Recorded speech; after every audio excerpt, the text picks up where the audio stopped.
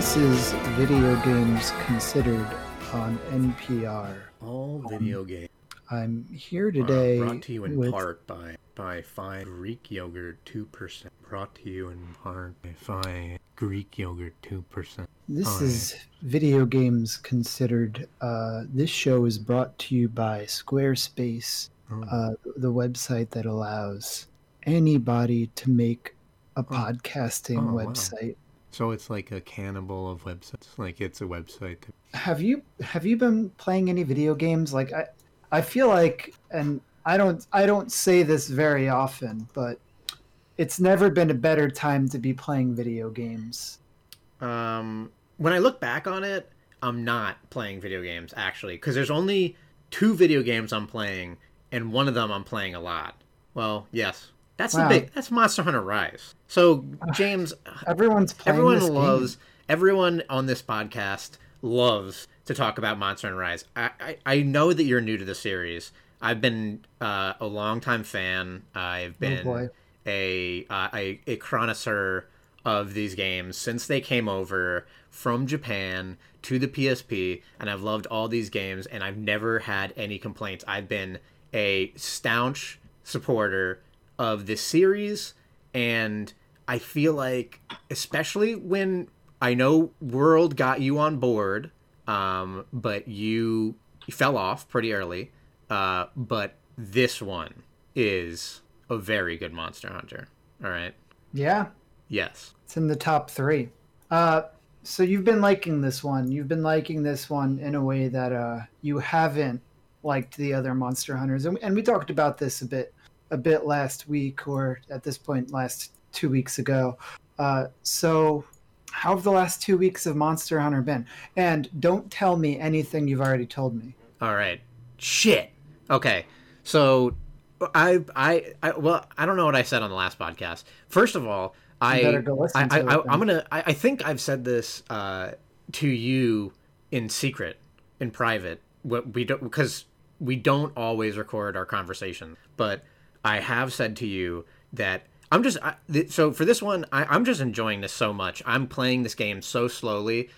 Mostly whenever I fight a new monster, I will fight them like I will not continue doing anything other than fighting that monster like 10 or so times so that I can make multiple weapons and a full gear set. Sometimes that takes a really long time. I finished Mizutsune, and that took me so long to get the rare drop from it, like the plate. Yeah. But I ended up making a bunch of different Mizutsune weapons. Yeah, that was the only one that's given me a lot of difficulty that I've had to go back a lot of times. I think the boss that I fought the most was Magnamalo, because I like all of the aesthetics of the set, and I feel like it's the set, I think, is at least this far, as far as the game as I've gotten. I'm up to 6-star quests. Yeah, I'm mostly just doing like low rank the village quests. And I am 60 hours in. Yeah. So I think that would be pretty slow. How do you feel about like are you okay with the fact that all your like armor is going to become invalid once you hit high rank? I mean, is it the basis for what you like upgrade? You don't upgrade armor. Oh, I mean, I'm just learning. You upgrade stuff. weapons. So like all the weapons and stuff that you've been like creating, those will all matter. Mm-hmm. I didn't know this. I mean, I don't know anything that is ahead of what I've done. Well, there you go. So yeah, the armor sets won't really be getting you much further, but the weapons all are the basis of the upgrades for the high rank weapons. Okay, good to know. I won't spend that much more time on the armor sets then. Yeah, and then once you get into high rank, I think that the armor sets will start to have set bonuses. Set bonuses. Yeah, there's just the like perks thing on the armor, but not set bonuses, I don't think. Oh, there are set bonuses. They're just resistance. Yeah. So now that you've been playing into the game a little bit more, how are you finding like the armor? Are you finding it to be intuitive? Like, have you noticed like the power of the different perks? In this one, I think in the other Monster Hunters, they've just said that it was a perk, and I didn't know what that would mean. Like you could I think more earlier down the line it would be something like Palico Puncher, and there would be no indication what Palico Puncher would give you. And so on that end, I find that intuitive. I haven't done a lot of mixed sets. I do find it some of the sets kind of weird. I guess this might just be like a low level complaint, but for example, Mizutsune set has plus water damage, but why would you be wearing a set there the primary resistance is against water and using a water weapon? Like, that doesn't make any sense to me, really, because most of the time if you're going to fight in a boss that you're like, I need to use this water resistance set, why would you be using a water damage? Because bosses are almost always immune to basically whatever, or they nullify damage from whatever they're doing, right? So if it's like a water boss, that's a good point. Why the fuck would you have the major part of the set be adding more water damage, right? Like you're like in that case, like you'd want to. That doesn't make any sense. It just it doesn't make any sense. I think it'll still be that. Like I think even in the future, it's going to be that way. And part of that is just like it's a water monster. It does water attacks, so it gives water attack, but it makes you. If anything, it should be like can give me lightning. Give me positive lightning damage or something, like, because I'm going to be using a lot of times water damage monsters are going to be weak to like lightning or ice or dragon or something like that.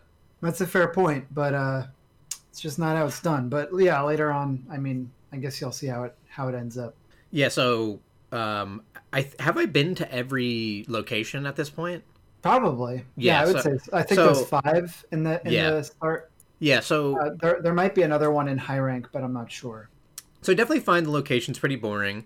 I think that is a fair complaint, and I was kind of expecting the locations to go somewhere a little bit more when I first started, because maybe it had just been spoiled by Monster Hunter Rise. The older Monster Hunter games they were largely handheld, and the systems couldn't handle a lot, and because of that they were extremely just basic, like plains area, cave area, lava area, kind of stuff like that. And this, although like I've praised it for how like the map is open and they're not doing the load screens, so I'm not taking that back. And if that was the concession that needed to be made, I understand. I just wish that there was a little bit more like foliage or a little bit more like heart to most areas. A lot of areas are just kind of more open. Like there's like the only things that kind of differentiate them are usually like the size of it, and then there'll be like a part that has like a puddle of water that you're like, this is like the water area where like a stream is running through.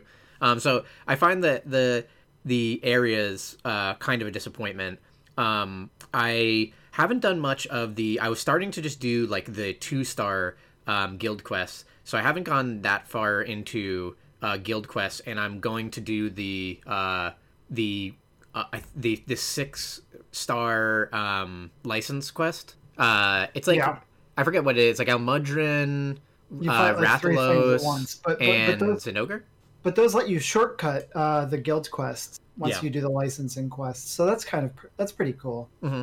I will say that there is like some parts of the Gathering Hub that is like pretty lame to do yourself, like the Rampage quests I found are not great solo. Like they're fine, they're doable, they're just not as enjoyable. Mm-hmm. Yeah, I haven't done any Rampages outside of the one that I was forced to do as part of the story. I know that they are kind of a part of the game because I think they give you like passives, right? Like passives onto your weapons. Yeah, that they do. They give you like weapon perks. There's certainly some things that like I've been playing the game, like I said, for around like 50 to 60 hours. And there's certainly some things that is like basic Monster Hunter stuff that I guess I don't know. I don't know if it was explained or it's just that unintuitive. Like stuff like the like demon charm kind of thing. Like why? I know that this is a complaint that people have made forever. But why are they still doing something where I have to buy these expensive charms and then they take up slots in my bag? I'm not sure about that. The It's a trade-off, right? I mean, you're trading the inventory space for the power. Just seems kind of a weird choice. Like, I don't even know if that is an accessible, like, I don't know. I'm not even sure if that makes sense from like a gameplay standpoint. It's not even necessarily that you need them. It's more that it's just annoying. Like, I don't know if I would ever need that all of the slots, but it's just like, it's just, you don't need all it's the just slots, like why is it annoying? like, but if it's something that you basically like have to carry, then like, why is that not just in like an armor slot, like something else that you would, or like its own pouch, like a charms pouch or something? Yeah, it's a weird complaint. I don't know. I think that I've heard this complaint from a lot of people as well, so I'm not the only one. Like, I've been watching a lot of videos on Monster Hunter, and I think that's a pretty weird thing to just be like, we have 20 slots or whatever, but 3 or 4 of them are used up by talismans, and you can't not use them, so you'll have essentially like 16 slots. I'm also just now getting into, like, I never really did much stuff in that one zone that connects to the training room. So I just now area. Did the first like buddy area thing where I sent a Palamute away on like one of those like phone game expedition quests, and then I sent 3 other people away on an expedition quest where they get to like get different. They go to like a certain area and they get rewards from that area. I don't know if it ends up working out like this, but maybe the one where you just like you can send away 3 different people in like the submarine is what you use to get a lot of like honey or potions, because I kind of feel like I'm more desperately in need of that now. That replaces the farms from Monster Hunter World, and you can get multiple of those submarines if you do the side quests. Okay. Yeah, I haven't done much of the I'm supposed to do like all these like the requests things, like have a bomb badgie fart, take a picture of that, and Sleeping Azuros. And I know that there's really strong stuff that comes from it. I know that Sleeping Azuros, is that where you get the? I know one of the things. Capture a Mizutsune, I think, is the origami switch axe, which I think is one of the better switch axes in the game, or something like that. So I haven't really done some of those extra things. I've mostly just been playing it really slow and just really focusing on fighting like a monster like 10 times. And I've really liked a lot of the monster designs, especially later on. Like, usually I find them like ridiculously hard in the beginning, and then I like that, like, when you get more mastery on them, you start to like anticipate stuff, and like can like it feels really satisfying getting like the run times down. I really like the Almudron a lot. The whole fight, it's like this mud monster. It looks so cool. It's kind of like a snake looking, like a cobra, a salamander or something, right? Yeah, I guess so. But it has like that kind of like cobra wide like neck thing. But it's like, but it has 4 legs. And just the way you fight it is so, it has this like a really fascinating look, like this kind of gross mud beard, and it slaps mud around with its tail, and it's kind of like diving in and out of mud and creating like mud walls and stuff. It's a really cool fight. And then the gear from it is like, I have no idea what it's supposed to, it doesn't look anything like the actual creature. It's very like futuristic, and it just looks so good. So I really enjoyed that fight as well. One of the big things that I've been trying to do is just try every single weapon. This is like you never text me, which is sad for its own reasons. But I'm busy. We hang out all the time when I'm But this game has actually given you, I guess, a reason to text me, which is you've been just telling me about your experience with all the different weapons. Yeah, all of them. I'm so impressed by how fun every one of them that I've really put a lot of time into is, and it's crazy just the way that the overall Monster Hunter feeling of like you start out with every weapon. It's like this, you have so many choices, so you're gonna like naturally, as you get comfortable with the controls, you're gonna naturally like find one weapon to gravitate to spend a lot of time with, and then that's like your comfort weapon. But going back and trying some other weapons, it's so insane how they've made, it's like, I think it's like 14 weapons, and they're so incredibly diverse that like the general way you feel is so drastically different, and the switch skills and the Silkbind stuff has like pushed that even further. I'm sure it was pretty crazy in Generations as well, but it's been pretty crazy. It's been wild to spend a lot of time and just get the used to the flow of one weapon and then go to something different. Like I've been playing recently with Lance, which I thought was such a wild weapon. Like the fact that you basically the shield is so good on it that you can really just sit up in front of the monster and do your combos, and then like the way that the 3-hit combo works on it, everything about like the weapons just feels so different and something that you can put a ton of time into learning. And then there's the learning that particular weapon against a boss. So I've just been having just a blast like playing with all the different weapons. The two that I haven't played with at all are Hunting Horn and Hammer, and I do want to play both of those. I think that I've heard that Hunting Horn is really good in this iteration. That it like a lot of the drawbacks it used to have, it lost, and that it's like easier to play and doesn't require like did the old ones require like certain sets of notes that you'd have to like do combos, but now you kind of don't need to do that anymore? Interesting. Yeah, I haven't played the Hunting Horn this time around. And then for the Hammer, I've seen really cool stuff, and like the overall play style looks pretty cool. I do think that in some cases there's some weapons that were and this is hard to do. This is always the case with a lot of video games, is like some of the Silkbinds or switch skills are so strong that it's like you can't have a choice. And Hammer, it has this one Silkbind that you start out with, like the basic Silkbind that it has. Is this thing where you wire bug up into the air and then spin and then come down on the enemy, and it does a ridiculous amount of damage. Silkbinds like that. What? There's a lot of Silkbinds like that. There are a lot of Silkbinds like that.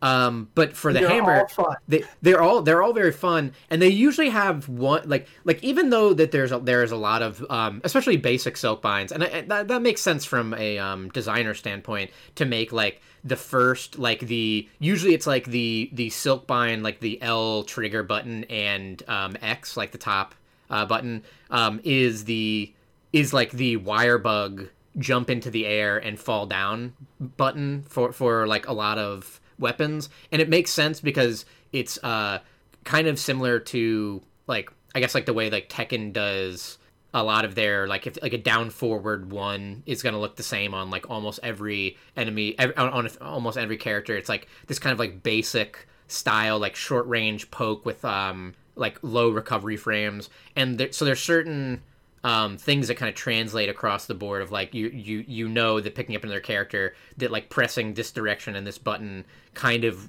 yields this result despite what character you're playing on. So since the weapon sheath always the wire bug X is a upwards jump, then it makes sense to like start out most weapons that way. But they almost always have a little thing that makes it unique. So, for example, like the Sword and Shield does the similar, like, fly up into the air and dive down, but if you hit them, you bounce up in the air, and then you get a choice of, like, an attack, a piercing attack, or a stunning attack with the shield. So that is elsewhere in the kit. So, like, it has that Sword and Shield flavor. With Longsword, for example, you, go directly down, and if you hit the enemy, it does this, like, delayed anime multi-hit thing. For Hammer, though, its special thing is that it if you charge up and you do that wire that Silkbind, it does extra damage based on the charge. So because of it, Hammer, at least from what I've seen at like a high level, is a lot of like charging and then doing that. I don't think that's. I guess maybe it's not necessarily bad, but from the outside, like it looks like it might be cramping its style. You know, like it's like if it's something is so good, then like Clutch Claw or whatever, it like feels like you have to do it all the time, and that's not what you want. You like the whole purpose of the switch skills should have is to inject personality and like flavor into So you've been trying out all the weapons, and I've been in this series for a long time, so I've seen a lot of the weapons like change, but I'm curious, like I would almost consider this to be, it's not your first Monster Hunter, but I would almost consider it to be like your first Monster Hunter. It is because in most other Monster Hunters, I haven't gotten far or loved it as much. Like let's say the furthest I'd ever gotten in a Monster Hunter is like 6 to 10 hours, right? World, I think I did like 40.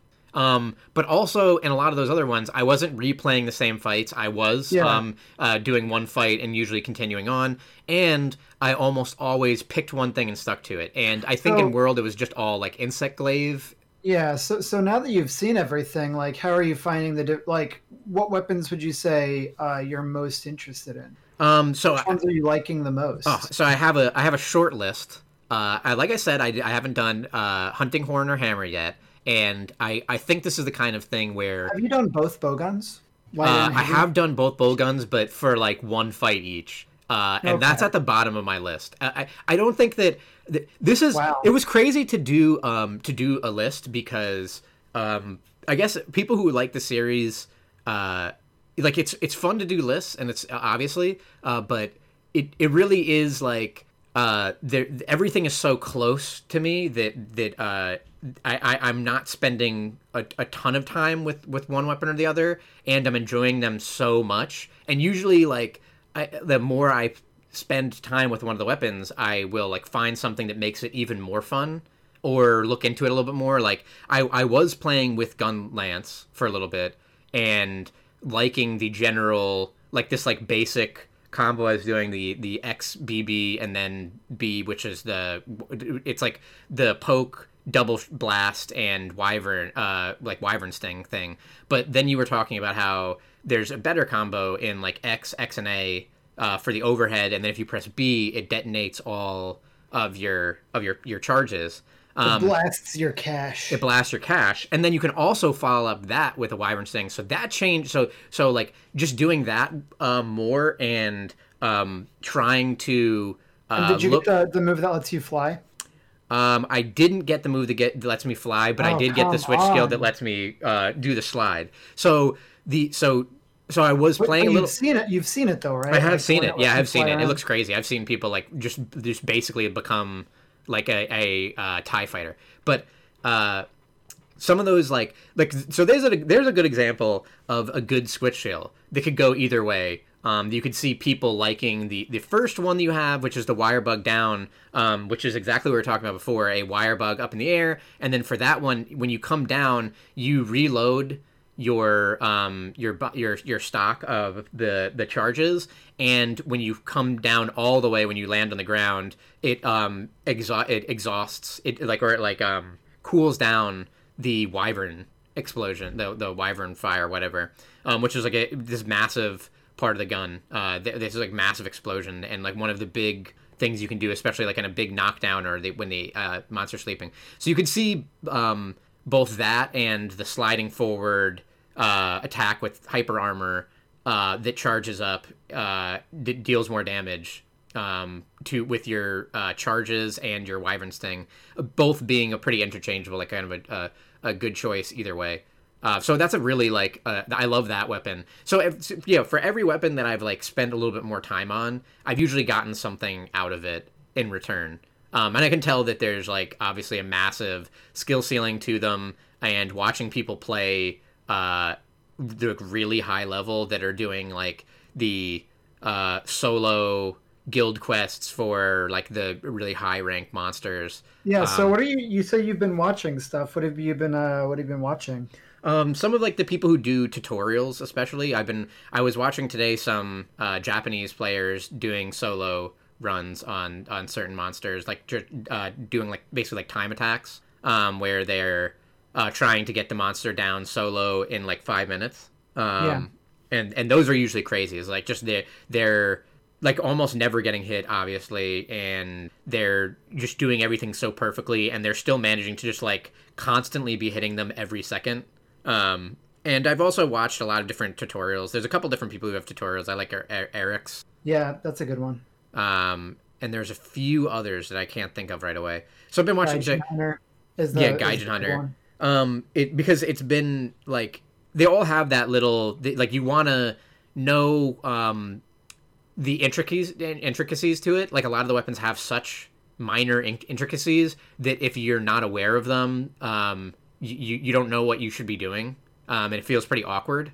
So it's been important to like watch one of those videos and then try and get comfortable on an easier monster, and then try and fight a more difficult monster with what I've learned. So far, what I have is I put the bow guns last. I didn't experiment with them. Like I said, like I haven't played with them a lot, and everything that I've done I liked a lot. So it's not even like I can't even say that like I hated them at all. And if I got more into playing with them and then stocking up on the different types of ammo and being quicker with like changing that and being more comfortable with it, I think I could imagine liking those a lot.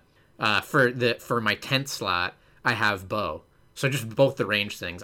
Bow seems really strong, but my experience with it was firstly that I like had a real ton of difficulty using it against Magnum. I beat Magnum the first time with dual blades without ever getting carded, and I just kind of like rushed him down and had no problems. And then with bow, I couldn't. Like he was just I couldn't figure out what I should be doing. And it felt like I wasn't doing a lot of damage, and having to, I don't know if there's a way to set this up, but like I'm very poor right now. So buying the other types of ammo, it was kind of a detriment. And then I would forget to like do that. And then a lot of like having to get all the other types of ammo before every time that I would do a hunt kind of was a pain when like other weapons don't have to deal with that. So I'm gonna put more time into it. I just made the Almudron bow, so I'm gonna play more with bow. That's like my next thing to do a little while before I made a good hammer that I still haven't played with. Greatsword is after that. I really like. So you said this was a short list. This is everyone. I really like Greatsword. I really like Greatsword. It's so fun, but it just lower on this list because the other things I like more. And I also love that the Greatsword has this like power sheathing thing. I feel like I could never play Greatsword again until it has an ability like this, because it's a dash and it sheaths your sword, which is the entire playstyle, is like doing a charge and then running away. So it helps you do that. Insect Glaive is 8. Insect Glaive is historically like one of my favorites, and I still really like it a lot, but it almost just feels so weird and disconnected from like any of the other weapons. I don't know what people's opinion on that weapon in the series since it's come over is, or if people feel like it's kind of like a cheating weapon. I feel like it is kind of weird because you don't really think about the normal things the other people are worried about, because you spend so much time just like bouncing around and in the air that you don't have to learn attack patterns as much, and you can just be more like ridiculous. Charge Blade is my 7. I really like Charge Blade a ton, and that was actually another weapon that I've spent a lot of time playing with in past Monster Hunters.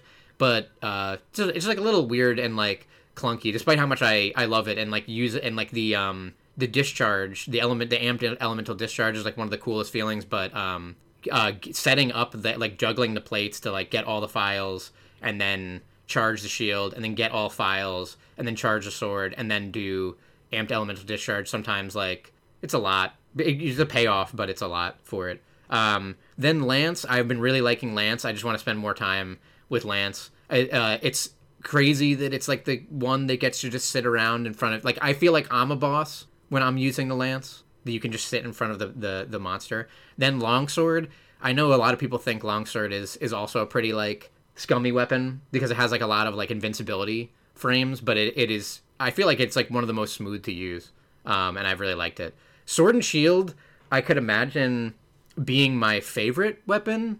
Right now I just have it as 4, but every time I use it, I love it. It's like the best like Swiss Army knife thing, and I love how it feels like it's the fastest of any weapon other than dual blades. Then I have dual blades, which has been my most successful thing. I basically never get carded on this. I don't know if other people also feel similar to that. I feel like, do you feel like that's a fair weapon, dual blades? Yeah, of course. It feels insane. Like I feel hate them personally. I feel like I cannot ever get hit. I'm never getting hit using that weapon. I feel like I'm a full on like idiot using it. Like the basic in demon mode, using a strong attack like launches you up, and then if you time it right, you can do a light attack, and then if you do a heavy attack and you hit kind of on the top of the monster, they like spin and carve up, like they like you like breakdance on their back and like go all the way down their spine, like cutting it up, like some Attack on Titan. It's crazy, and it does so much damage. And I feel like it's like the monster can never keep up with how fast the dashing and everything is. I just feel like it's like out of control. The only reason it's been my by far most successful. Like if I had to, if I feel like in a lot of cases, if it was like I have to fight a monster that I'm not comfortable with, I usually just do dual blades, because I almost never get hit using it. Then I have Gun Lance, which is definitely one of the dopest weapons. It's so cool, and learning the way that the combo that is optimal in this game works is so satisfying. And it has so many, and it also I feel like it's one of the most diverse weapons in the game. Like it has Wyvern Fire, this big charge up thing for when the monster is sleeping, or you get like a crazy opportunity. It has like great regular damage with like big numbers. It has like everything. It has some safety. It has like, it's not the slowest weapon. It has such a fun weapon. And right now my favorite, I think, overall that I just have some of the most fun with is Switch Axe, because first of all, a lot of that might come from the fact that the first like wire bug thing you get for it is Invincible Gambit, which is this like massive, it's like one of the furthest, it might be the furthest traveling like forward dash in the game. It's like this massive dash forward that is completely like you can't get knocked out of it. You take damage, but you can't get knocked out of it. To be fair, the furthest traveling dash in the game is the blast from Gun Lance. That's true. But I also, of which you could train 3. I do want to be. You could chain 3 of those back to back and fly around. But go on. Well, I haven't gotten that yet. But yeah, that thing makes me like that weapon a lot. The overall like feeling, the look of that weapon, it has always been really cool. But because the designs in Rise are so good, I feel like it took it way further. In World, the way that the Switch Axe looks is that there's basically like, you can imagine they made a basic iron metal version of this axe that flips over and transforms into a greatsword, and then basically when you would kill a monster and make a new Switch Axe, it would be that metal thing, but you killed a monster that had like feathers on it, so it'd have feathers on it, but it always just kind of looked like the same. And this one, they made them look so different. So like the designs they've going back to older designs. Like these are historically what the designs had looked like, and they actually dumbed them down for World. Weird, but these are some of the best looking of the weapons that I've seen in the game and the overall play style of it I find so fun. I think originally you were like, it kind of hurts it that it has the dash forward that builds up gauge on the axe, because then you can spend more time using the greatsword. I don't think that's necessarily true, because I think it hurts the personality of the weapon a bit. I think so. I can imagine. Can you switch off that? Because I don't end up using that much. I already build up enough gauge attacking with the axe anyway, that like I don't fully consider that, and because you're so slow in greatsword, and it's much like clunkier, I usually find myself like in axe a lot of the time until I get like a big opportunity that I'm comfortable, and then I switch to the greatsword. So I don't really find that to be, I'm really not using that as much. I'm also usually, when I have cooldown on the wire bugs, I'm using a lot of like Invincible Gambit, because I just feel like for whatever reason I can get like big hits on it when the monster is in the middle of doing something that otherwise would be dangerous that I have to care about. And I've gotten like a ton of stuns that way, a ton of like knockdowns based on like the monster is charging up something that I would have to like sheath a weapon and run, but I'm just like an Invincible Gambit forward.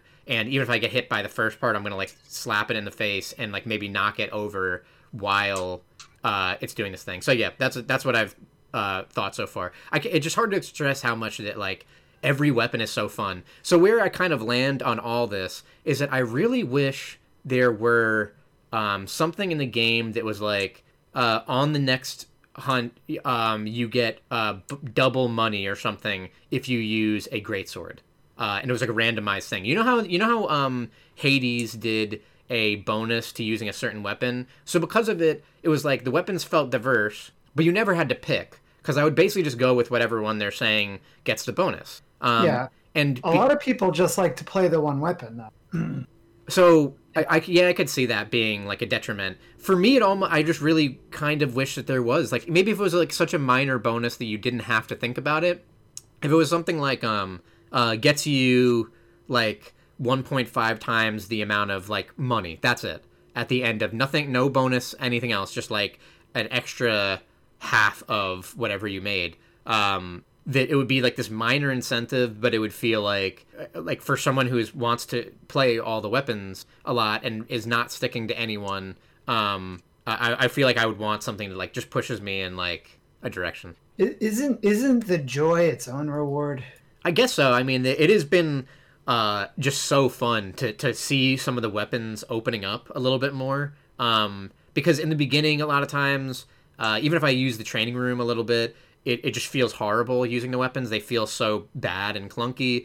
The first time I used a lance against Mizutsune, I think I fainted like twice, and it was like I barely ended up beating it, and it felt like pretty bad. And then the more I just got used to either sheathing it or doing the dash attack to relocate, and just like being really careful to always have the shield up, or especially doing the this like invincible counter a lot. And then I started getting more like aggressive and just always attacking and then just countering whenever I was going to get hit instead of even shielding. And I just like that weapon just got really crazy. So I felt like that for every weapon, that they're not really that fun at first. They're kind of clunky.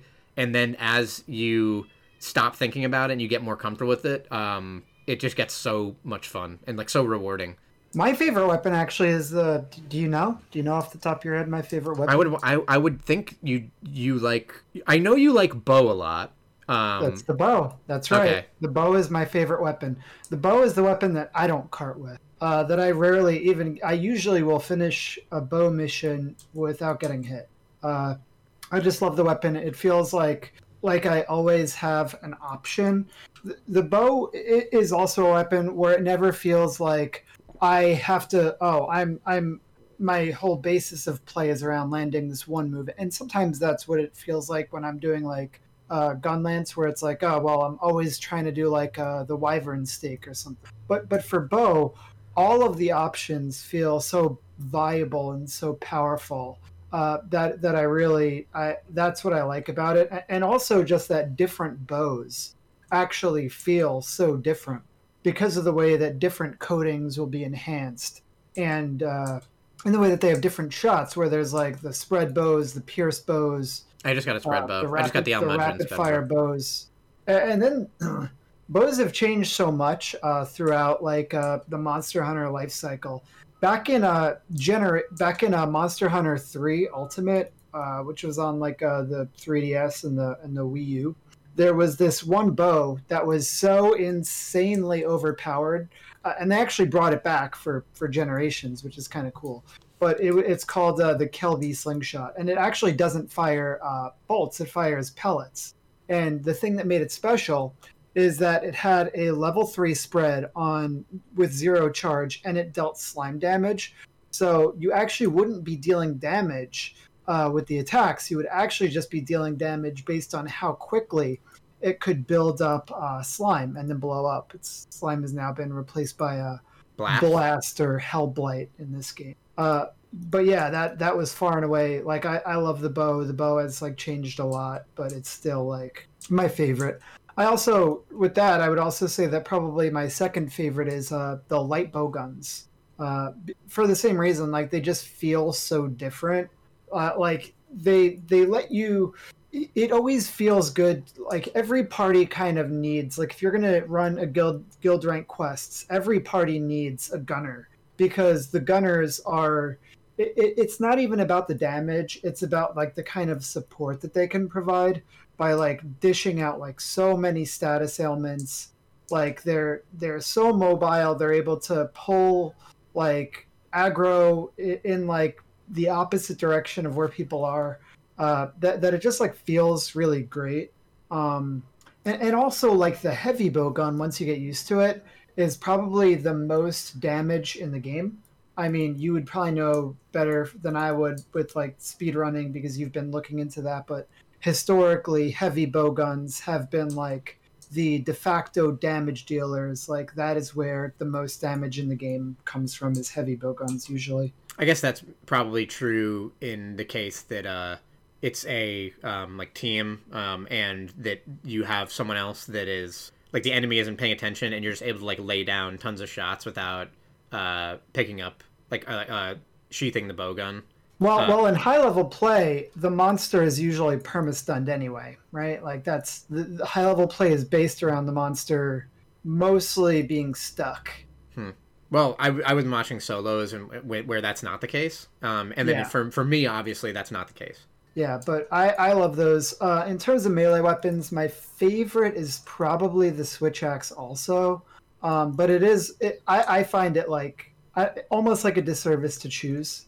Like it feels like bad to try to choose just because I think that all the weapons are like terrific in their own right, and you kind of got into why. Like it feels bad to pick one, especially like I every weapon for me has like a history of like there was a period or a game where I really focused on that. Like in World, I played like Lance on PC. I played the Switch Axe when I was I played Switch Axe on PS4. The Charge Blade I played a bit on PC as well. Like I've sort of played everything. The Greatsword I've played a ton of. The one that I never really got into was Longsword. I don't know. Just can't get into it. Can't play Yasuo either.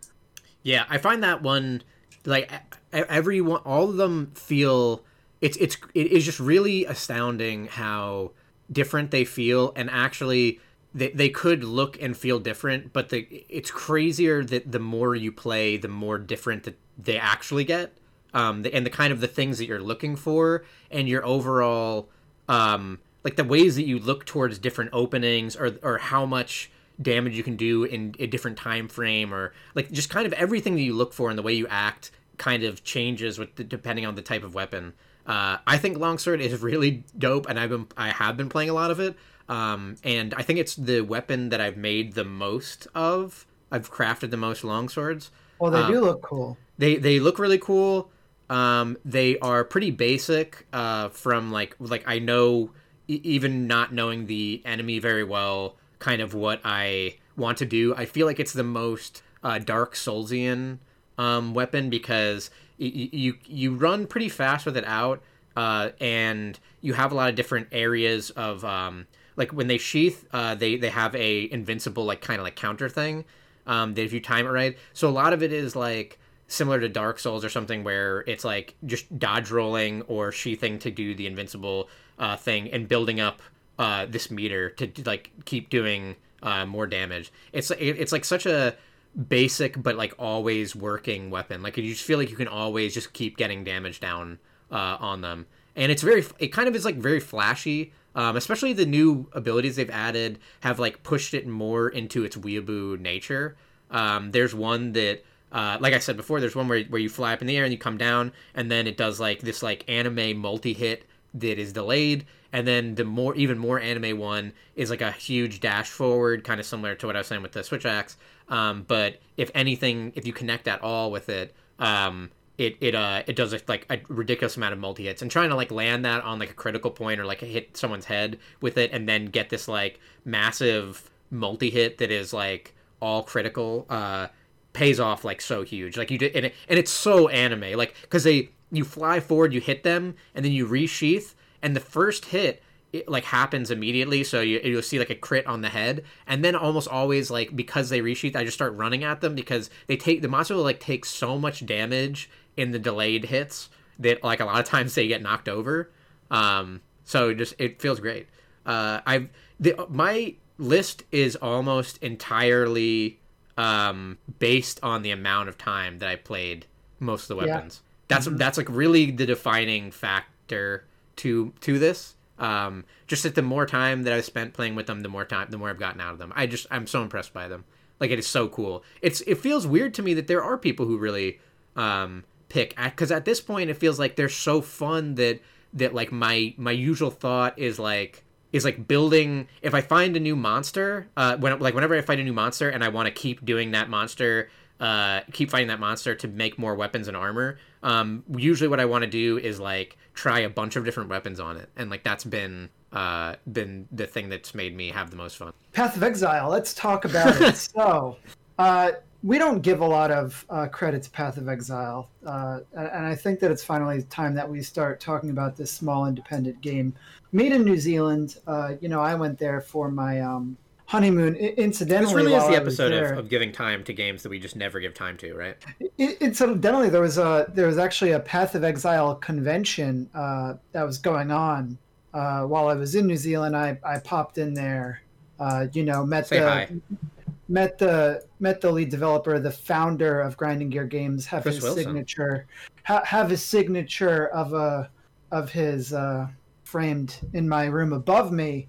Path of Exile. So the new league came out, 3.14 Pi League Ultimatum, and it launched, and it was maybe the worst Path of Exile launch in recent history.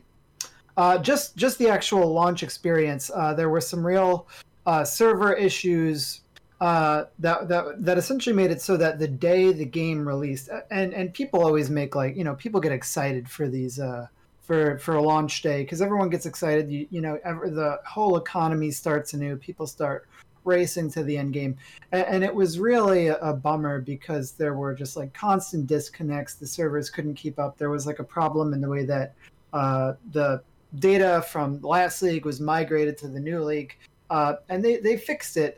This only lasted for a day, but it was a really sour experience. One of the things that really bothered people was there was a priority queue for streamers where essentially they didn't have to wait in line when the servers went back down. And people got really upset about this, which, by the way, I think it's ridiculous that people got upset about this. And I think that absolutely, totally, 100% makes sense to me that streamers should be the first ones in there. And the reason for that is GGG, Grinding Gear Games, is paying some of these streamers to play the game, right? Like, for example, Shroud was paid to do a sponsored spot. And if he can't get in, that's like terrible optics for the game. You could just imagine like his chat being like, WTF is this game? Like, waiting, line simulator, yada, yada. So obviously it makes sense that they would want to take care of the people who are like streaming the game because they literally paid the people to play it. And these are also the people who are the ambassadors of this game. And they don't want to show those people in, waiting in queue if they can help it. And then people, like, there were all these threads about like streamer priorities is bullshit. There were people saying that because of streamers getting in early, that they were going to get a jump start on the economy and that the entire league should be reset because it would cause an uneven economy, which isn't. People are way too crazy about this. And I have to feel like the only people who actually think like that the entire league should be reset are people who are selling currency for real world money, because otherwise it makes zero sense to me. Yeah, there's a lot of weird stuff. I some streamer was like, the world's not fair. Like we get to play it because and that's just how that works. And then he like had to like, it was like Twitch clipped and he had to take that down or something. And whatever, he got banned for exploiting. Yeah, I mean, but his point isn't really wrong. I mean, his point isn't wrong, but and like, I think that streamers absolutely should be able to skip the line. It's nice to have a good day of a launch, but it is a little insane to me how people will like take off for days of like the first day of like a WoW expansion or something, and it's usually a shit show because it's the highest that everyone wants to be on more than usual, and they all want to be on at the same time, and this obviously causes like a server load that basically will never happen until the next expansion. Like this happens with a lot of games, so it's not entirely surprising. For what it's worth, though, the last couple of launches have been perfect. Yeah. Like, have been straight up perfect. So, I mean, I had this day off. I had it off because it was my birthday weekend. So I took it off and I figured, hey, I've got the day off anyway. May as well just play the new Path of Exile League. But, you know, it was fine. I didn't play very much that day. I played Valorant instead. And then the next day I got in there. And that was totally fine for me. It is just like the community of all video games is terrible. Some communities are better. But it is weird to me how, as Path of Exile has become more popular, the community has just gotten way worse, like way more vitriolic. Is that like, weird? Way nastier. Like I guess not. Like I just kind of miss the days when everyone like when the community was like so excited about the game and like people have, I don't know. I think I feel like we've talked about this, and especially with something recently. But it is without question, it is a like 100% chance. Like it is a foregone conclusion that the larger something will get, the shittier the community gets, and a lot of that is just like hearing the the vocal people being assholes, or just assholes being the loudest. So they're in like. For every 5 fans, there's one of them that is like a huge asshole and takes the game too seriously and is like, oh, fuck GGG, I'm never gonna play this game again because I fucked up so bad, and like they don't deserve any of your money, don't buy anything, don't play this league, and yell at them and death threat them, and like the other 4 people are quiet. So it's that makes things difficult. That just always happens, you know. Just the larger you get, you're gonna find voices that you disagree with. Yeah, like one of the top reviews on Steam right now is 4,800 hours played, does not recommend the game. Yeah, that always is funny to me. It's like, what you are mortal and you will die someday. And if you've played anything for 4,800 hours, that is like truly insane to me. That it is beyond thought.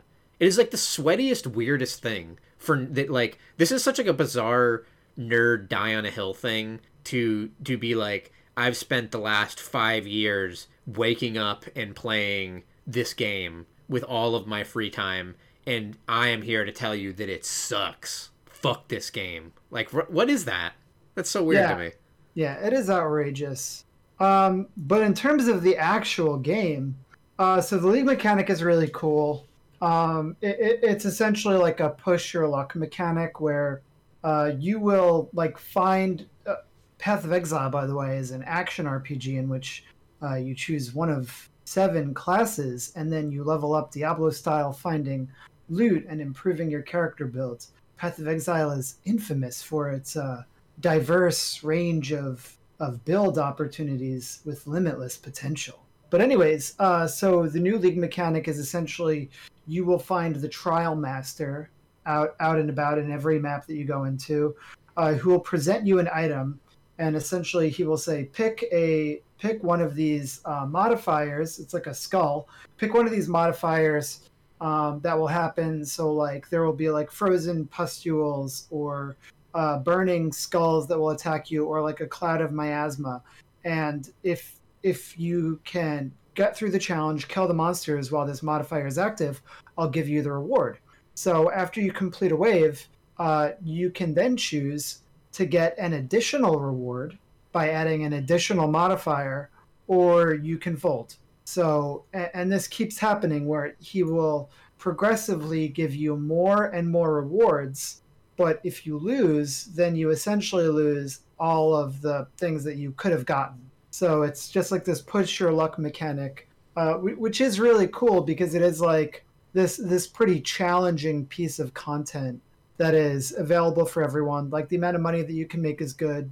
It's not intrusive. It just feels like a very simple and effectively done league mechanic. And in the midst of this, like I think like the main thing that you would come back to Path of Exile for is the reward rebalance that they've done on pretty much every former League mechanic has been like rebalanced with better loot.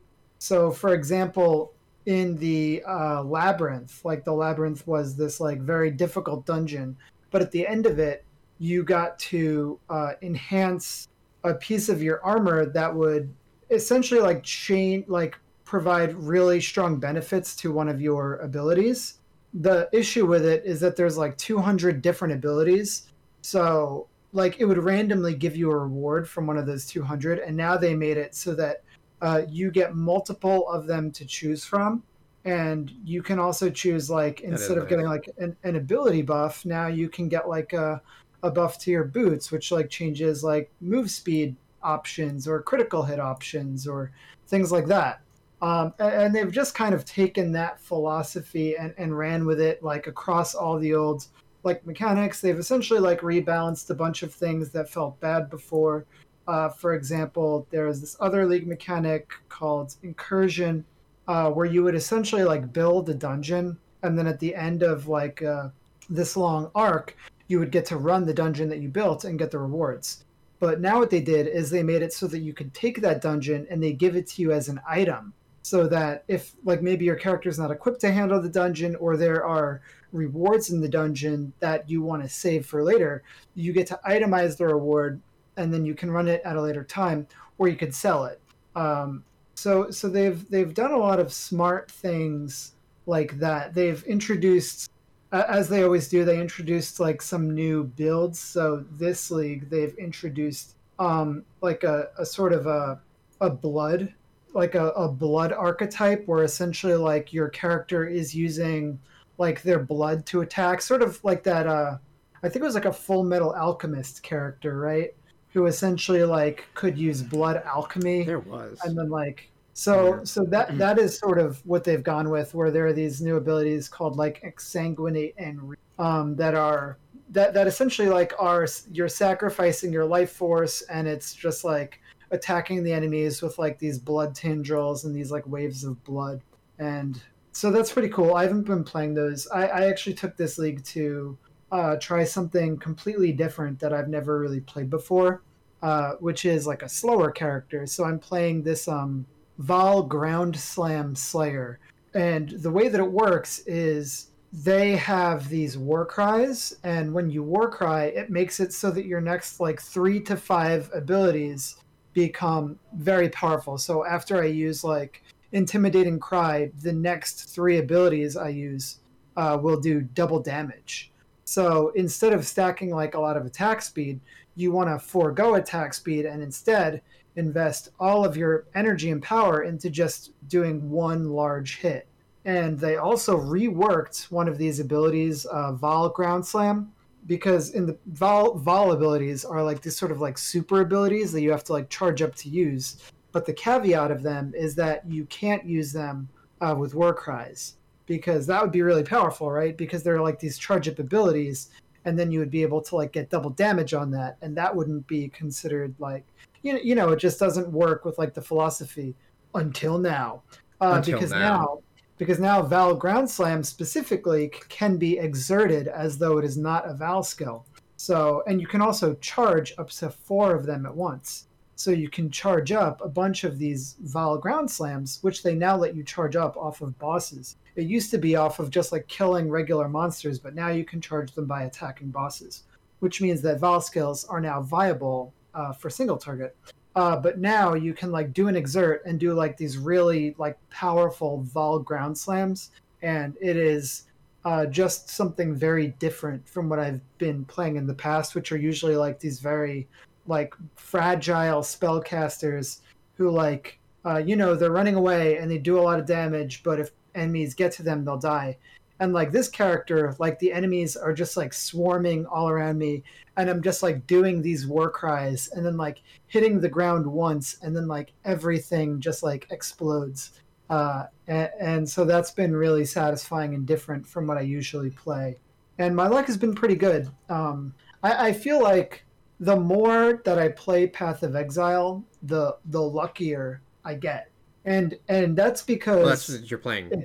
It's not about luck. It's about playing efficiently. So my play has just been really efficient. But at the same time, Path of Exile is a game where I've played it for over 1,800 hours, and I'm still learning new things, which is still crazy. Like I've never really worked with Warcries, but now that I'm using them, I'm thinking about like ways that I could be leveraging these in other types of builds that I've gone. So it's just been really good. I'm starting my second character now that I've amassed like a pretty good amount of currency. So this is maybe the most excited I've been to play Path of Exile, probably since Betrayal League. So probably over the like in the last like year or so, like year and a half. This is the most fun I've had with Path of Exile. Just because I feel like now that the rewards are rebalanced, it feels like there's like a real freedom to do what I want. And get rewarded for it. Like there are certain mechanics that I absolutely love doing that maybe the community doesn't find as popular. And so yeah, so that's been really good for me. And it is so weird to just go to like the Reddit and see all of these people like complaining about the game when it's just like it's just fun, and it's like they change it all the time. Like they did like a good round of balance patches. People are really upset because their balance this time around was more nerf than it was buff. That always bothers people, but sometimes that's important. I like even it really was. People think about. I think people think in such basic terms of like something is strong, so it's fun usually because it's strong, and there's always been the like, why don't you just buff the other things to make them more fun rather than taking away some of the other fun? And that's all well and good, but that gets like increasingly difficult, especially when you deal with like large quantities of things. I know that like League has had this problem for a while where this exact kind of thing happens to the community. Like a character is pretty fun, and then they keep getting nerfed or whatever, and it's like, why are you taking this, the fun away when you could be buffing something else? But there's like almost 200 or whatever characters now. You can't, when you have as many skills as there are in Path, sometimes the healthiest thing to do is like take something down a little bit. And even if it means that people won't look at it as much, there's always a chance that like that opens up all these other things, all these other options that makes the game a little bit more diverse instead of just having, it's a hard balancing act. Obviously, like, it sounds better to the community just to buff things rather than nerfing it. Yeah, also, like, there's so much power in Path of Exile that everything is viable. Mm-hmm. You can make anything work because there's so much power. And this, like, season in particular, they've lowered the floor on a lot of it so that, like, it is now much easier for people to get to, like, a mid-tier power level where it used to be really, like, people would get to maps and then they wouldn't know where to go. Like, they wouldn't know, like, how to get to, like, the next power spike. Sorry, I'm very yawny. They wouldn't know how to get to the next power spike. It's past your bedtime. But now, like, drops, like, the way that they've changed, like, drops and, like, the way that they've changed, like, they have, like, this well-rolled loot system where, like, certain rewards will net you loot that is just, like, it's rolled better. Like, it's rolled with a bunch of stats that, like, all are synergistic. It's built different. Like, well-rolled loot would give you, like spell damage, and it would give you casting speed. Like, it's sort of built with the idea of like, these are spellcaster items that you're supposed to use for a spellcaster, or like, this is a fire item, it has a bunch of fire mods on it at once. And this is something that they've been like integrating into the game for different reward types. And as that becomes more prevalent, it's easier to get to like red maps for everyone. So you could be using a build that hasn't gotten buffed in a while, and you're still likely going to get through the game if you know what you're doing. So it feels really good, but it also like feels so weird to me that so many people are complaining. It was also, I always, whenever a new league comes out, I usually watch videos from popular streamers and Path people about the top 5 league builds. I always do this. Usually it's a kind of an upsetting video because just the way Path is built, it's usually like, here's 5 pretty common builds that work in this league, in the last league, and the last league before that, and they've been trying to nerf them, but they're still really good, and they're usually nothing about them that like really separates them that much. But where I was going with this is that a lot of those usually have one or two builds that were actually like nerfed in that league. And one of the big reasons that streamers still like talk about that is because Path is so based off of a like global economy. The price of the armor and weapons for a recently nerfed build like goes way down because it becomes like kind of toxic. Like people just end up saying like, oh, whatever kind of nerf happened, like it's gonna suck now. I want to try something out different because this thing got slightly nerfed. It's probably shit. I don't want to try it. And because of that, it means that like the whole build gets so much cheaper. So you can get to like you can get some of the more higher level, crazier things for a recently nerfed build than you would for a popular build that is really in the community's eye. Yeah, absolutely true. But I've been having fun. Yeah, I don't have any complaints about it. I've been digging it after the first like issues with it. So I'm on to my second character now, which is actually going to be like a Ignite build, which I play a lot of like Elementalist, which is a caster, but I'm actually doing Burning Arrow. So I'm going to be playing an Archer spellcaster, which should be fun. That's pretty cool. So you don't want to send Chris Wilson a death threat, I guess? Absolutely not. All right. I wish them the best. And Path of Exile 2 looks great. That was what I was almost kind of waiting to talk about. I've recently been really excited for Path of Exile 2. Like, it is maybe one of the most, if not the most, exciting thing on the horizon for me. I have Path of Exile, I think, is like tied for my most played Steam game. It's like, and I haven't played it nearly as much as you. I've played it in like 400 hours or so. And I've always really liked it. I have these like kind of minor complaints that I've said before on the show. But one of the biggest ones that I just cannot overlook at this point is that as far as like animations and the way that the game looks, and also the general like impact usually of abilities, I feel like Path is really showing its age these days. Blizzard has done a phenomenal job. Like the thing that Diablo had over Path, other than class, like that kind of like class diversity and that like class feeling, is how impactful and cool the animations are, and like how much better they feel versus like a lot of the Path animations. Because Path animations get kind of like wonky. They're these old models, and when they're doing them quickly, they just kind of speed up in this like inhuman, bizarre way. But the Path of Exile 2 trailer that recently happened, other than just looking like gorgeous, like it looks so good. I didn't think that it would actually be on par with Diablo, but it is like it looks, maybe I think it might actually kind of look better than Diablo 4. But it also showcases a ton of way better animations, and it looks like it really has that kind of like impact added onto the spells and abilities. And like you were mentioning, like, this sounds like such a small thing, but for some people who love video games, I can imagine understanding why this is such a big deal. But for Path, there's only one. In the original Path, or the one that's playable right now, there's only one kind of walking animation, and when you get more and more speed, they just like speed it up to this like bizarre mechanical thing where it doesn't look right at all. It just kind of looks goofy, and it's kind of what I'm talking about like it's just not aged well. But for Path 2, you got a chance to play a little bit while you were in New Zealand, and you said that they have different animations. They have different animations for speeding up, and so like these kind of things are really like smoothing out and making like the presentation look a lot better. Yeah, that's very exciting. It's also cool that they're adding a little bit more diversity to the way that the weapons feel. You usually in Path, like the weapons are kind of just stats in most cases. They don't like have a different feeling to them, but they've been but I guess the weapons in Path of Exile 2 have like different kind of like major animations or aspects to the way they work. Like lances are like a physical ranged weapon that they're throwing, and they have like a good like look to their like wind up and everything like that. So I'm so excited for that game. It looks so gorgeous. I did not expect it to look that good.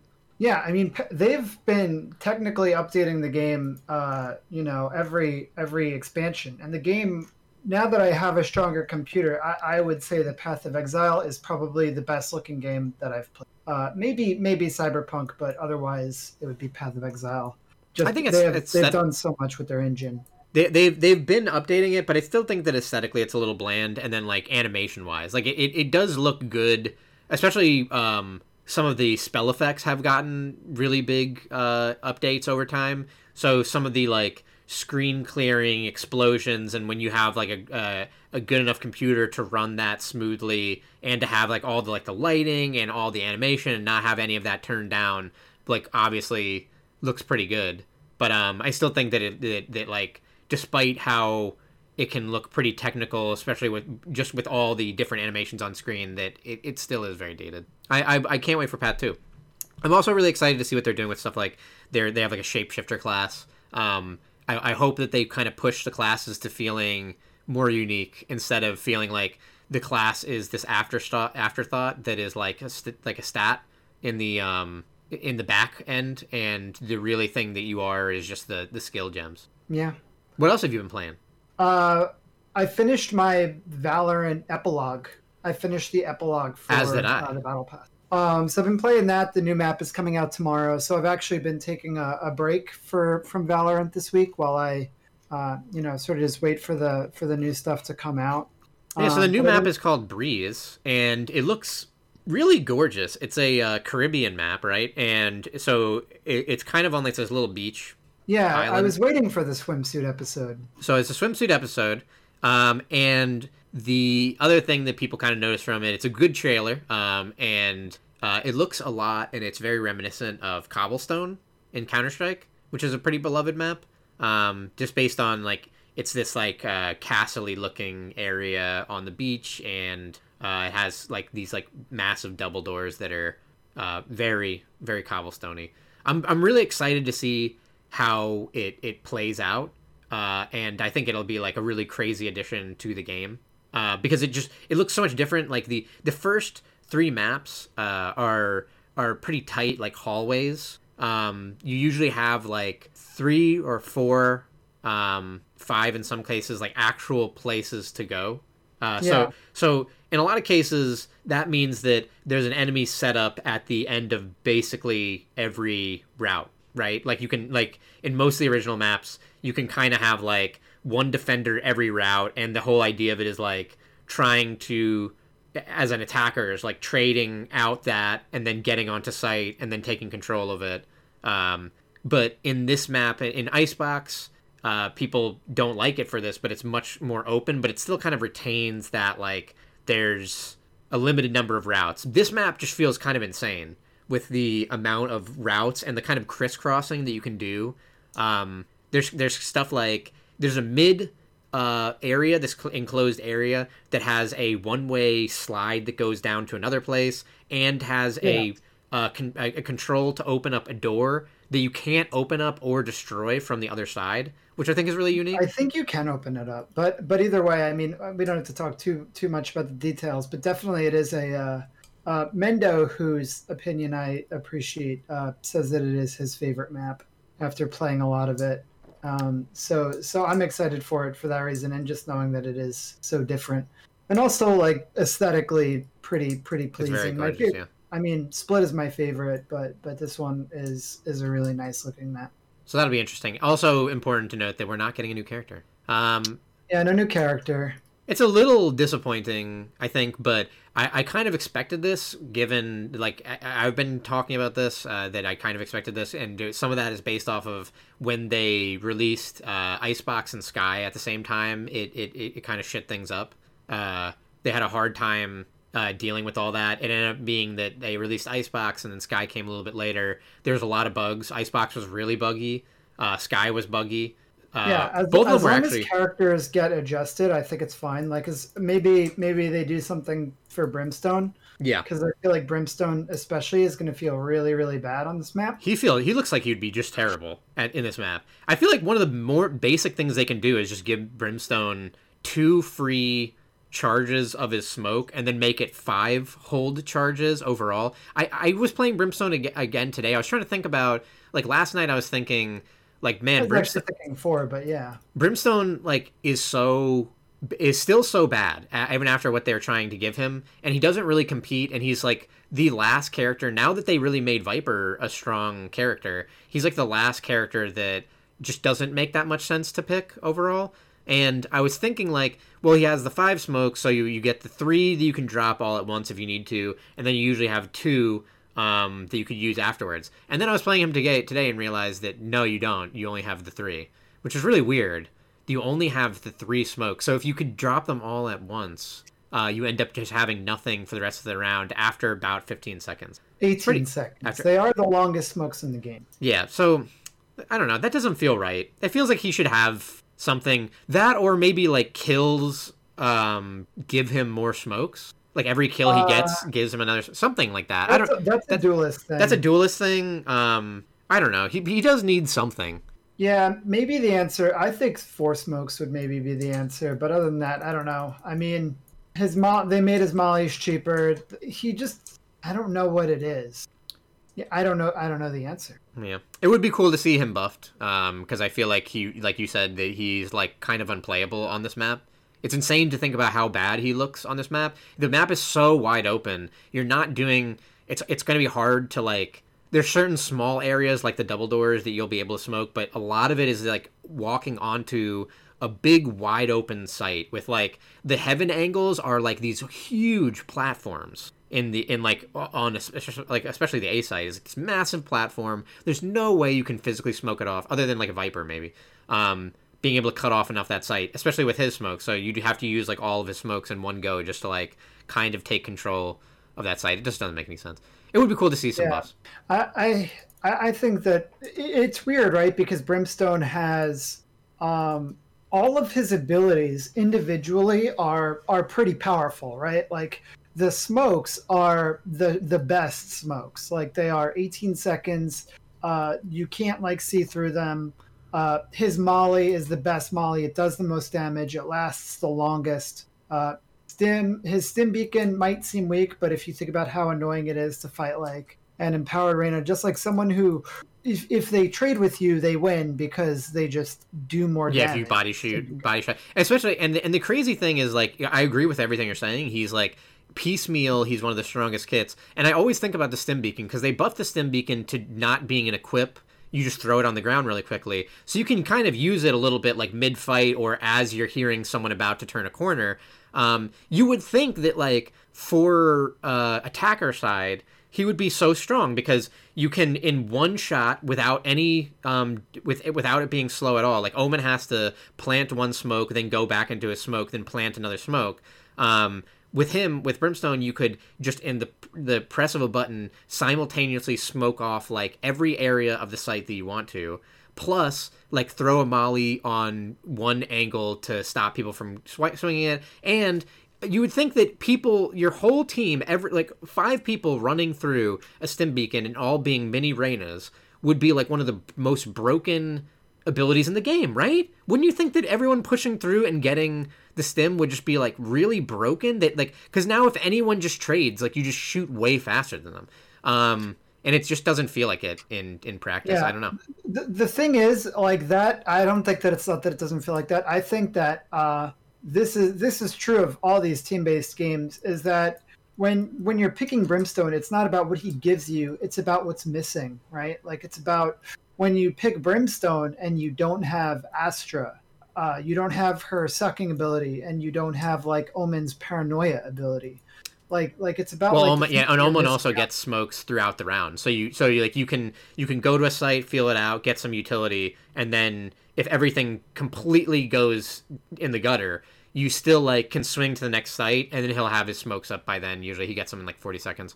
So just Brimstone being like so all or nothing. I think that's one of the worst things, is like you use these abilities and there's like no going back on it. And if the enemy is able to slow you down, then the abilities aren't coming back, and you're not going to be able to make a big push for another site.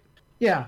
But that's kind of where I'm at on Valorant. Other than that, I've been playing more Bravely Default, here and there.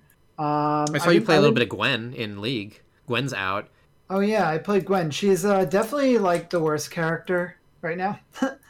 She just doesn't feel very good right now to me. I only played one match, but it was a pretty tough one. So we'll see where that goes. I mean, top lane has never really been like my area, my zone, and I also don't like characters like that are strictly based on like 1v1 dueling. I like characters who do a little bit more than that. So we'll see. I like her. I like her style. I like the aesthetic of like the giant scissors, the giant magical scissors. But yeah, didn't play any League this weekend. Sean was out camping, and I actually got a car this weekend, a new car, a Prius Prime. So I've been pretty busy as well. But you've played a lot of games. Have I? Haven't you? Whenever I look at Steam, it looks like you have all these new games in your library. Well, I bought a couple new games, and there's I can't even think of the name. I would have to. I think I was playing that like kind of 2 new games before I went to work, and one of them is like a top down. It's like Rengeki or something like that. Devil Slayer, Roxas. It was like a top down roguelike that has like Soulsian kind of combat of like attacking and blocking. I didn't put enough time into it to go one way or the other. All right. That sounds promising. And then I tried. Like there's too many of those. Yeah. And then what was the other one? Before Your Eyes, I think? Yep. That's the one. I played a little bit of that, and it was not doing it for me. Maybe I just need more time to put into it. It has a kind of cool idea. You use a webcam, and it tracks your face, and whenever you blink, it moves the story forward. It's hard to explain how that would work. But from what I had played, it starts off and you're like in this kind of afterlife with this bizarre cat man that is saying that he has to explain to this like god why you lived an honest life, and if it goes well, he gets a reward and you kind of like go to heaven or something, I guess. So from what I had played, you're like living through the life of this character, and from the beginning you're actually like a baby, and you're just like seeing what your parents are and are doing, and I had not gone far enough into it to again say like one way or the other about it. The idea of it is so cool, but I guess my webcam doesn't work. I got a really old webcam. I plugged it in, and it just was not working at all. So are other people saying that it like does work for them? Like, what's the general? I don't think that's it had good reviews, I think, and I tried. So I tried to get. No, I mean, my webcam wasn't working at all. Like I even went on to try and see if it was working on Discord, and it wasn't. So it is older. I think it is like around a decade old, and I haven't used it in the last like 8 or 9 years. So I guess it just, it was its time. It's like I think like a $16, like if you look on Amazon, I think I just like looked on Amazon and it was like whatever the cheapest, like the Best Buy option was. So that's fair. Sure. Yeah. That sounds interesting though. It's a cool idea. It's got this like kind of like chunkier pixel style, or like low poly style. It's not pixelated. And I guess it was pretty cute. I guess like being this little baby and your parents are. It's a kind of like too sweet in the beginning. I'm sure it goes the other way, obviously. But in the beginning, it's just all about how like your parents are just so good at being parents. They're just too cute. They just like love each other so much. And it's like, oh, I get it. And it wasn't and since it wasn't working with the blink thing, this whole kind of caveat, this kind of main gimmick to it, wasn't working. I was trying to think a lot about blinking while I was playing, because what you do instead is you click the mouse button to move the way that you would if you did a big blunk. But that obviously is not the same thing at all. And I don't realize how often I blink. I think some of the game might be like trying to be conscious of it, because if you like, it'll get to a point like it was basically like I was watching scenes. It'd be like, here's a scene where dad brought home a cat and is asking the mom if it would be okay if the cat stayed, and you see the beginning of the scene, and then there'll usually be a part where you can skip it if you blink. Now I'm blinking like literally all the time. If you think about blinking, you're like, you blink like 40 times in a minute. Pretty much, like you're blinking all the time. That's not that. That's way more times. Maybe I am, but you are blinking a lot. As a gamer, I actually blink very little because otherwise you're I'll just miss used my to it. shots. You'd miss your shots. I don't want to miss my shots. So because of it, I was just trying to think about if I did when the prompt came up that would skip it if I blunked, I would try not to blunk, and because of it, I usually even then I would end up blunking. So I would just try and click the mouse if I did do a blunk, and so that's not as compelling as they obviously meant it to be. Sure. So this is, not good. This is not good review. These are not deep reviews. They're not indicative of the final product. Is it an early access, or is that like that one's ready to go? That one's ready to go. I think so is Rakshas or whatever. No, those games are always early access, right? Yeah, forever. So, I mean, we got that Valorant stuff tomorrow. Is there anything else this year? I feel like everything that I was looking forward to this year has already kind of come out. Yeah, I don't see anything wild happening for the rest of the year. I think it's kind of a muted year again after this. I guess some of that has to do with the I guess we never said anything about this on the podcast. It would have been nice to know that we were in such a big microchip shortage. Because of it, it feels like people aren't getting the new consoles because they literally don't have the ability to make the new consoles, and because they don't have the ability to make the new consoles, there's a lot of games that have been in the works to be these like massive, interesting next gen games that are getting pushed back and pushed back and pushed back, not only due to the Corona, which is hopefully on the way out due to vaccines, but because people don't have. There's the foundries for microchips kind of closed down, and everything uses microchips. So the same microchips that are being apparently used in smart cars are being used in the PlayStation 5, are being used in PC graphics cards, are being used in everything. So everyone's fighting over that kind of stuff, and it's made it so that everything is kind of getting pushed back. It is like it feels like it's going to be such a muted year. I was really excited for Outriders or whatever. So, and that I don't think. Did you play that? How much of that did you? I mean, I like we said, I had on the last podcast, I had just played the demo. I didn't end up getting it. It felt fine. Yeah. I actually am thinking that I'm gonna play the Mass Effect trilogy when that comes out next month. Because I played the first two and I never played the third one, which is a weird bad habit of mine of getting very far into something and then not finishing it. So I plan to play through that. Huh? That's all of us. I do the same thing, especially like I've seen like so much of Man in the High Castle, and I've never finished like the recent seasons. I read 6 Harry Potter books out of 7. Yeah. So that 7 one isn't that bad. It's pretty good. I bet. So I'm probably gonna play Mass Effect trilogy when that comes out. That's next month. That's pretty soon. I'm getting my next COVID shot next week. So then 2 weeks from that, I'm fully vaccinated.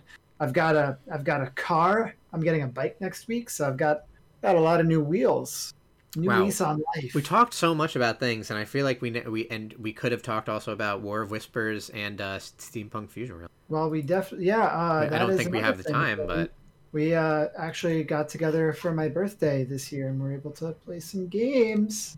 That was cool. I know, they were great. They both went down so right. I think they were both pretty fun on the first tries, and I really enjoyed them. They're both games that I'd want to play again. It's good when you have that happen. Sometimes you can end up playing a game and it just has like a boring ending, or something doesn't go right, or people aren't feeling it.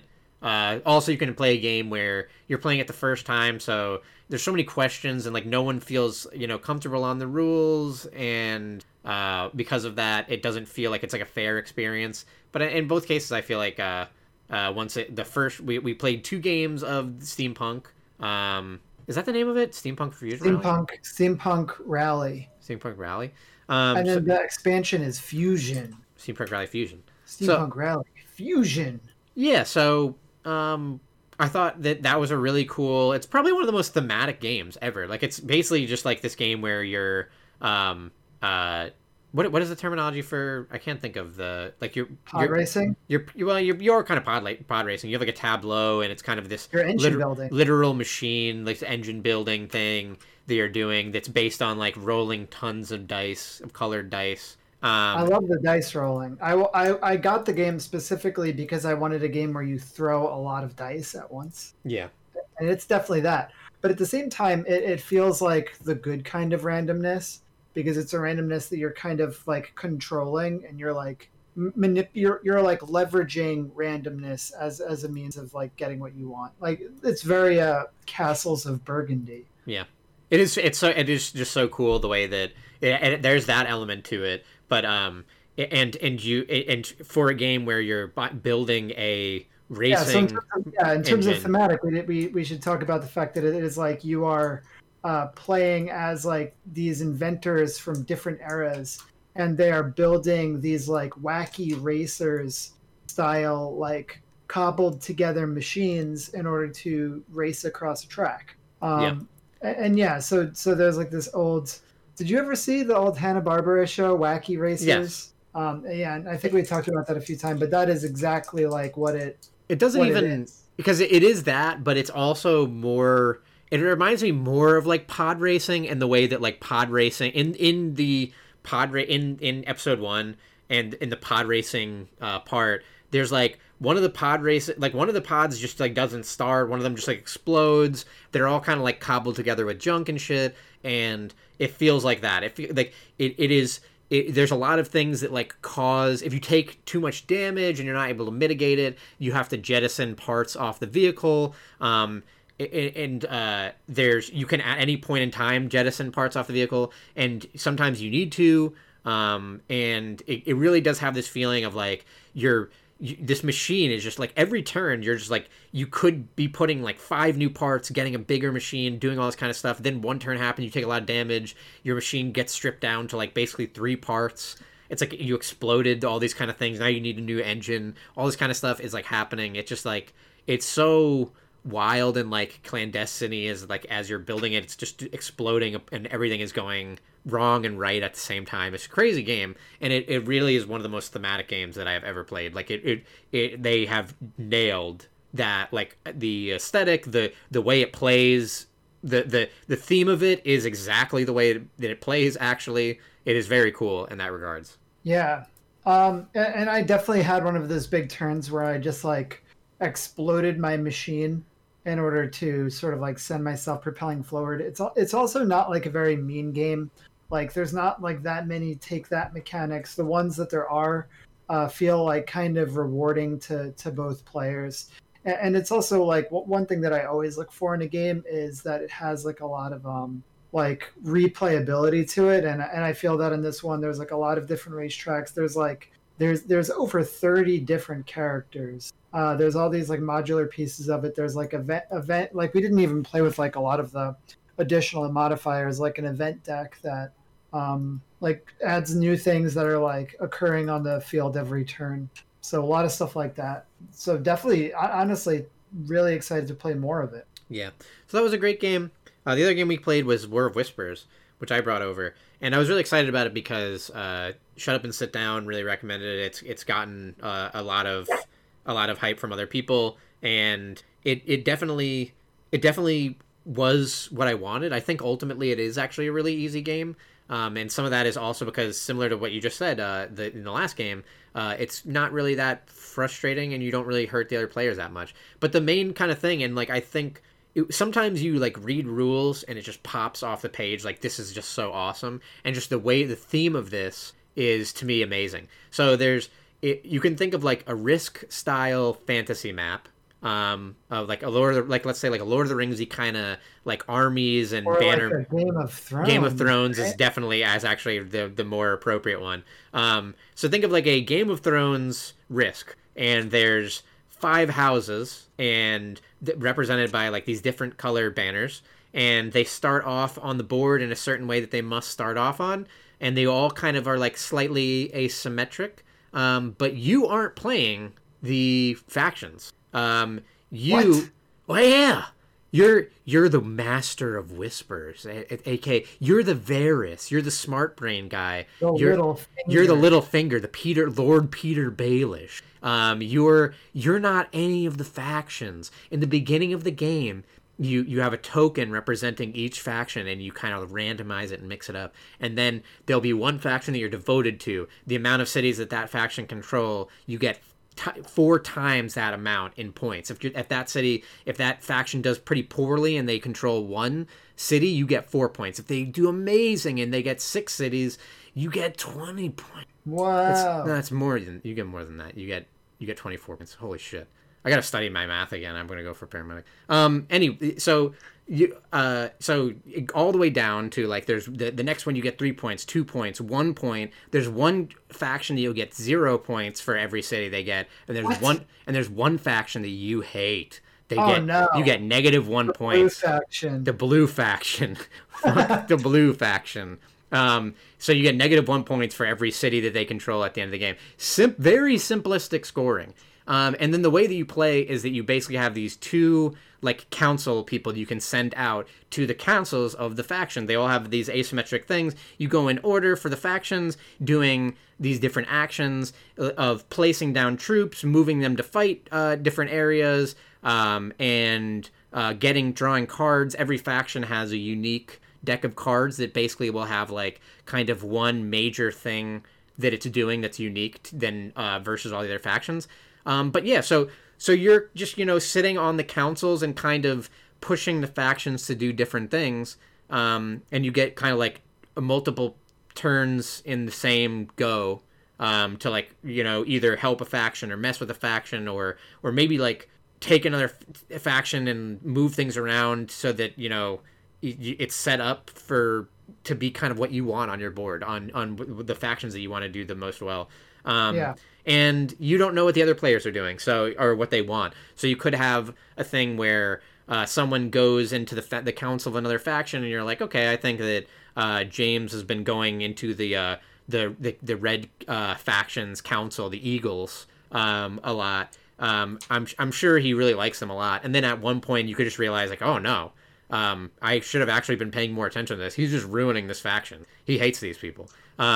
And so that's kind of a cool little element to it. It's a really neat game. And I feel like actually one of the things I like the most about it is that for a lot of the games that we've played, I think it might be one of the most fun to just like have people play it and have like a beer and then just like not care at all about the end results. And like the real game of it would just be like manipulating the factions, seeing the kind of story that progresses as it goes, and trying to kind of guess what other people want. But you don't really like you're never like take-thatting another player directly. You're like influencing these factions. So it never really feels like the way that like on an actual like dudes on a map game, the way that it feels like shitty when that first player draws blood. They're like, you haven't done anything wrong to me, but this is the game. I have to move my troops in here and kill you because that's what the game is. I got to take some land. And then there are players like, why did you do that to me?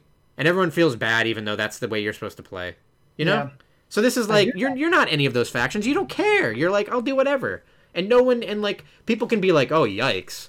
He just really screwed over that faction I really like. But you don't know that. It's not a direct thing that you're like... And the other thing that we didn't talk about is that you can choose, if you want, at the end of a round, you can swap the position of 2 factions on your board. So maybe there's this faction that blue faction starts doing really well. The and red you're faction. Like, well, I'm going to ride on the coattails, and I will side with the faction that's doing really well. But the disadvantage of this is that you have to flip the token and show everybody what faction you're flipping, so then people will know, oh, okay, so now I can see it clear as day that Kirby loves the yellow faction or whatever, right? Yeah. However, at the end of the game, the ties are broken based on how many factions you remain secret, and that is actually the way that our game ended. Is that there was a tie for points, but one of the players did not reveal, like they didn't reveal any of their factions. They didn't adjust their board at all, so they were the winner. That was me. You won everything, I think, right? I won 1 game of Steampunk Rally, and I won 1 game of War of Whispers. Oh, Paul won this first one? Yep. All right. You bet. As he would. Those are like that is his style of game. Yeah. And we had a dope ass sandwich. Those were both very good games, though. Those were both such good games. I'm really excited about it. It actually, War Whispers is a tight box. Doesn't take up a lot of space. I think that the rules are pretty manageable, and since it's not really, it doesn't feel like a direct take that game, that people won't feel as bad playing against someone who does know the rules. And like I said, like the results are like, I don't find the end of the game to be like that fascinating. It's kind of a little fun moment of like flipping over the tokens and figuring out who won and who everyone really cared about and who everyone hated. But it doesn't really matter. Like I said, like I think some of the fun of it is like that, like watching the board progress and slowly watching your points rise and fall and like trying to figure out where other people are sitting on their boards and stuff. Very cool. It's a really neat game. It really pays off. And it is kind of like this mini Game of Thrones, but you're the count, the spies in the back, where this like story is being trolled, but you're kind of this major player that's not even, doesn't look like the major players, but you're poisoning. That sounds like a lot of games. That's a lot of games, James. Oh boy, that's too many games even. Possibly. I don't know. Is that too many games? It's a lot of games. And then tomorrow, I mean, then tomorrow's a breeze and right? Cheese o breezy. Cheese on breezy. What is something that Astra says? I'm an Unga Bunga killer, man. What's that thing? I'm on a higher plane, Charlie. Yep. Those are the games. This is WTDG Podcast. You can find us on the internet at WTDGpodcast.com. You can also find us on Spotify. That's where Kirby tunes in. Kirby re-listens to all of these episodes on Spotify. I was thinking about getting a Spotify account. I just got an Acorns account. Wait, you don't have a Spotify account? That is wild. Where do you listen to music? YouTube. You just listen to all your music on YouTube, always? Yeah. Is that like because you hate like the man? No, it's because I'm slow to adapt, and I don't know. I do this inefficient way of on my commute. I will like sometimes I'll be like listening to like tutorial videos or explanations, or like recently I've been listening to a lot of breakdowns of like how bad Game of Thrones got.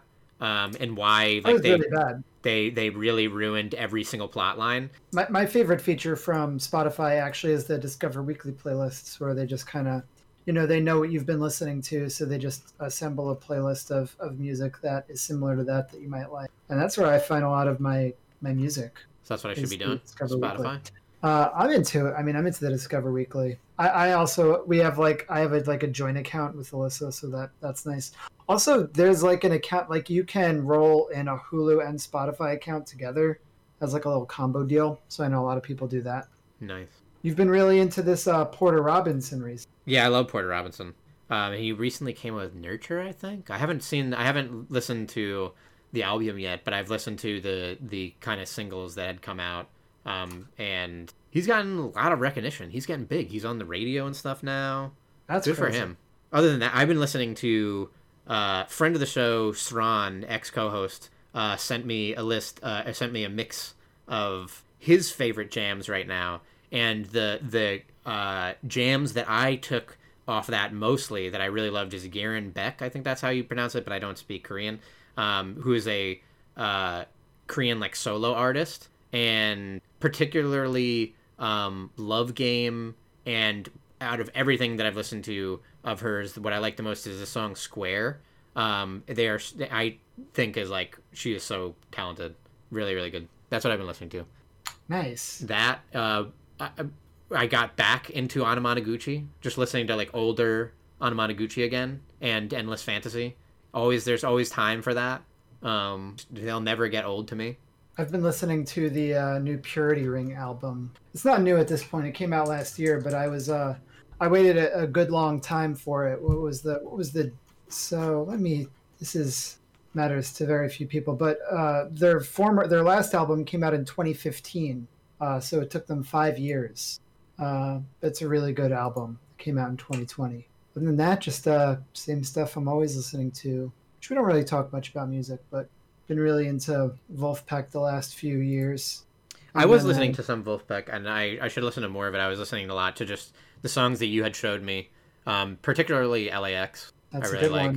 One. And they're kind of, I've been playing a lot of drums, and I've been having fun drumming along because it's groovy, kind of like jammy stuff. So yeah. Also into Briston Maroney. Never heard of it. Not a super popular artist, but he put out a new album recently that I've been listening to that I recommend. How many listens does he have? He's as popular as Porter Robinson, 2.8 million listens. So there you go. Yeah, they have nearly identical listener counts. Wow. You know what they say? Birds of a feather flock together. You mean like the Wolfpack song, "Birds of a Feather." Flock together. Birds of a feather, we rock together. That's nice. And if we got a problem, we talk together. Oh, that's pretty good. That is good. Thanks, Ryan. Thank you, James. I don't remember. Do you know? I've been waiting to see if you it almost feels like you forgot what you're supposed to do. Like at any point in time, like even before we were talking about music, I was just thinking he's gonna go into the outro where he says you can find us on podcasts. I did that already. You can find us on. You did that? Oh, you did that already. Okay. Speaking of music, remember that's how I talked about Spotify. Oh. Okay, I did. Yeah, I guess you did. That's how you went into the Spotify thing. Speaking of Spotify, maybe. I don't know if this is true. You can find Bumper on Spotify, can you? Yeah, you sure can. Of course you can. Oh, wow. You can find them there. You can find them at YouTube. And on YouTube, you can find the links to all their merch. Thank you, Bumper and Ryan Galloway, for the use of your music. We use the intro and outro. You can get it off the new album, Pop Songs 2020. Excellent. Yep. You can get it. You can get it. And he's got some new music coming out. Very exciting. Some new collaborations. Feel the island breathe. All right, take it sleazy, Ryan. To the moon. There's no context for this anymore. Yeah.